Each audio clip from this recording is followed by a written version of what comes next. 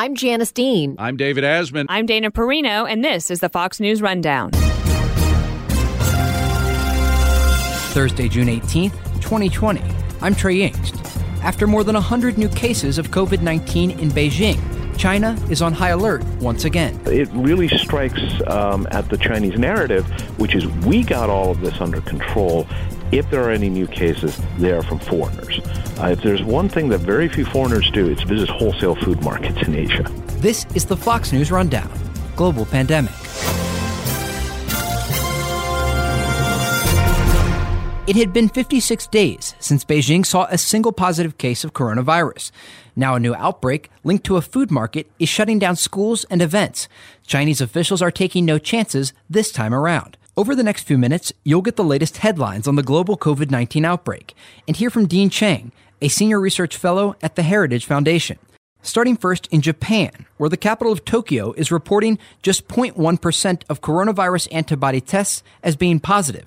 The low rate indicates far fewer asymptomatic carriers of COVID-19 than other locations. It also means if immunity is given to those who have been infected, the vast majority of Tokyo remains at risk. Japan lifted its nationwide state of emergency late last month, though new cases are still being reported. The country has maintained a death toll under 1,000 people, with less than 18,000 total infected. Now to India, that has yet to see a peak in new COVID-19 cases. Yesterday alone, more than 2,000 people died of coronavirus in India, as new lockdowns are being ordered in certain densely populated cities. Germany is urging its citizens who are currently visiting or residing in India to consider returning to Europe until the pandemic passes. There are concerns about medical systems becoming even more overwhelmed as new cases spike. Finally, in China, more than 60% of flights in and out of the country's capital of Beijing have been canceled. A new outbreak of cases forced schools to close and new restrictions to be put into place. Authorities are now testing tens of thousands of people who live near a market in the southwest part of the city linked to this new spread of coronavirus. Amid the coronavirus news, China is facing and creating new regional tension that could impact their COVID-19 response. Well, we're seeing, according to both Chinese and foreign reportings, over 100 cases, with a number of communities going into lockdown, as you've noted. This is Dean Chang, a senior research fellow at the Heritage Foundation. Right now, the claim is that it may have come out of a wholesale food market. Xinfadi, roughly the size of 250 football fields, so this is huge. This is a wholesale food market, and it's one of the main supply nodes for Beijing. So where this came from, in the sense of, was it, the epicenter simply means they seem to be able to trace it back to this, but was it somebody who got it there? Was it somebody who got it somewhere else but was working there? Was it a case of, again, animal transmission to people there? That part hasn't yet been fully determined. What is striking about this is two things. One, the broad Chinese lockdown. They are not waiting weeks the way they did last time. But also, it really strikes at the Chinese narrative, which is we got all of this under control. If there are any new cases, they are from foreigners. If there's one thing that very few foreigners do, it's visit wholesale food markets in Asia. Certainly. And I wanted to ask you about some of the military action that's taken place in the past few days involving the Chinese.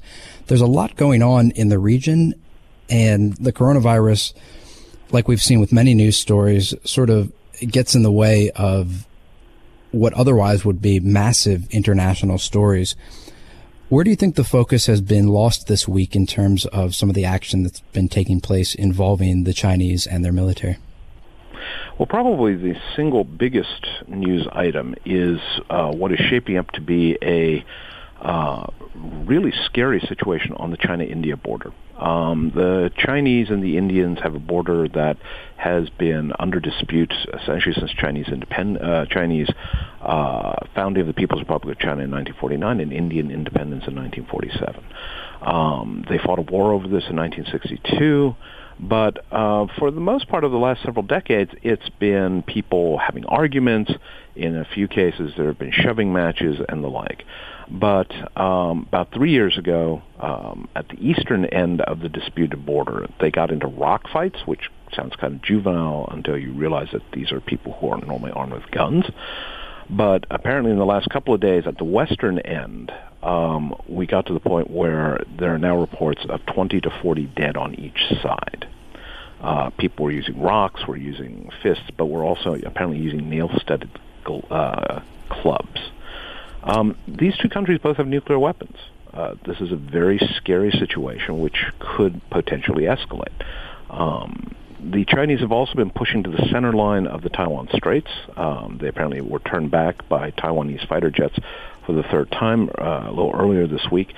They've also been acting up again in the South China Sea. So basically we're watching across an arc the Chinese military pushing harder to make the point of what is ours, and the rest of the world better learn to accept that. I want to talk about the timing of these Chinese actions. You talked a little bit about efforts by Beijing to cover up their mishandlings in the early days of the COVID-19 outbreak, and then additionally now this narrative that China is pushing that most of the new cases are coming from foreigners. When you see these internal outbreaks, these domestic issues, do you see the timing of some of these larger military actions as suspicious or linked at all to the domestic coronavirus pandemic that the country is dealing with? I think there's a number of folks who are making the argument, and I can understand them, that this is the Chinese leadership trying to distract the Chinese domestic population from these new coronavirus outbreaks. As the capital itself goes into lockdown, the argument is we need to basically create this atmosphere of look at these threats that are facing us. I think that's certainly one interpretation. A different interpretation is that this is fairly typical Chinese behavior of when you are weak, appear strong. When you are strong, feign weakness. So I would suggest that it's quite possible that Beijing is trying to intimidate neighbors, potential threats. Obviously, the United States would fall into that category because they are facing a major real problem domestically. The Chinese, like us, are starting to come out of lockdown. Their economy took, for the first time, a 6% hit in the first quarter. I mean, we haven't seen numbers like that in 20, 30 years in China. So right now, if they are going to have to go back into lockdown, that's going to affect a weak economy.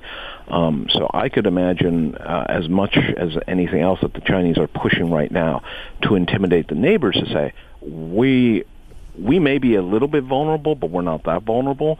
You may think that this is a good time to create problems for us. It's not. So back off.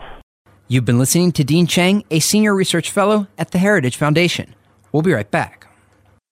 Some major developments, and you talk about the behavior of the Chinese and the consistency in which they're acting with not only domestic but also foreign affairs. Talk to me a little bit about the thought process from Beijing when it comes to the COVID-19 outbreak. When we're looking at some of the requests that have been made by international actors about access to, for example, this lab in Wuhan that some consider the origin point for the coronavirus, or any of the other international investigators that would like to have more access in China to study the origins of COVID-19. Do you anticipate the Chinese will stick to their guns in terms of not allowing international investigators into their borders to research and conduct any sort of questioning about the early outbreak of coronavirus? So I think that to begin with, we, the West, need to be much more explicit, much more careful in how we describe things. For example, the lab in Wuhan. Wuhan has at least two major biological-related labs. One is the Wuhan Institute for Virology. That's one that a lot of people have heard of. Seems to have ties to the PLA. It's a very high security facility in terms of safety measures. But there is also a Institute for Communicable Diseases, which is part of China's version of the CDC. which has been looking at coronaviruses, not necessarily ones that are transmittable to humans, but a lot of examination of bat coronaviruses, and that's a somewhat lower level secure safety protocols, which is typical for any country, not just China, with regards to pure research. So when we say the lab, we need to be much more explicit about which lab we think it might have gotten out from. And by the way, Wuhan is a city of 11 million people. There's at least a dozen universities that have biology departments that may also have been doing research. So again, we need to be careful. That being said, I think that Beijing is unlikely to cooperate. It will appear to cooperate. They're very good at that. But actual cooperation is, I think, unlikely for a number of reasons. First off, from their view, it didn't come from us. Why are you investigating us? This is clearly an attempt by the United States and other countries to blame China. Second of all is if there were problems, it would look very bad for the Chinese Communist Party, for party legitimacy, especially with this new outbreak now in Beijing. Chinese people might start asking very inconvenient questions, like, how did this happen and who's responsible? And finally, given the economic weakness, if China is found to be a major problem for things like this, what might that do to supply chains? Are foreigners likely to come back to help staff some of those factories, to help manage projects? Are academics going to come back and participate in exchange programs? Are Chinese tourists going to be welcome abroad? All of that has economic as well as policy implications. You mentioned the flow of information and questions that residents, for example, might be asking. Before I let you go, I wanted to ask you about the state of the media and the state of the information flow in China. When these questions are coming up and the questions are being asked about the origins of coronavirus, how directly involved is the state in clamping down on that information? And would residents, for example, who ask about coronavirus or raise these questions face possible criminal liability for doing so? Well, all media, all news media in China is state-owned for all intents and purposes. Even the private companies get directives from the Communist Party's Central Propaganda Department. And there are very clearly stories that are not to be covered. There are spins to be placed on stories, and woe betide the entity, the news media company that refuses to go along with that. Social media there is no Twitter, there is no Facebook. There are Chinese equivalents. They are Chinese companies, and they, too, know that if you cross the Chinese Communist Party, your existence could be called into question.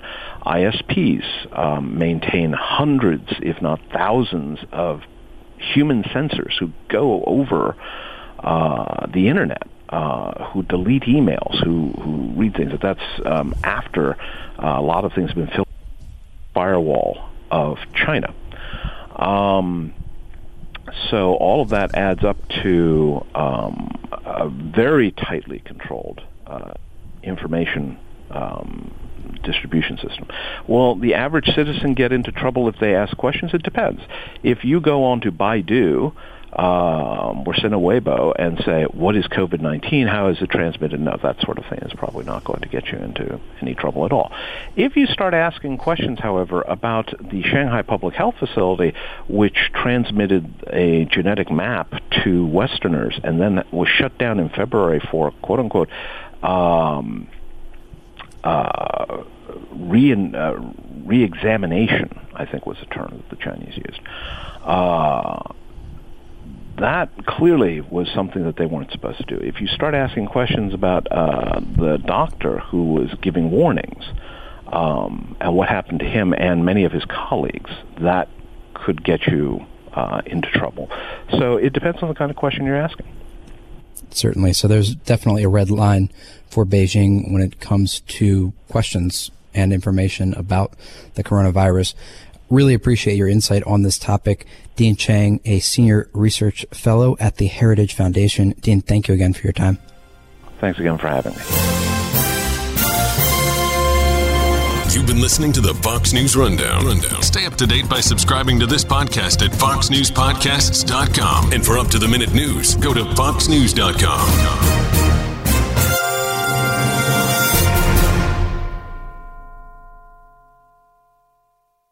Listen to the all-new Bret Baier podcast featuring Common Ground, in-depth talks with lawmakers from opposite sides of the aisle, along with all your Bret Baier favorites like his all-star panel and much more. Available now at foxnewspodcasts.com or wherever you get your podcasts.